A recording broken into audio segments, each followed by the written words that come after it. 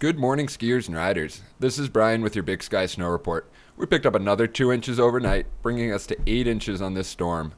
We'll begin the morning with a temperature around 10 degrees, and we'll see that climb to a high of 20.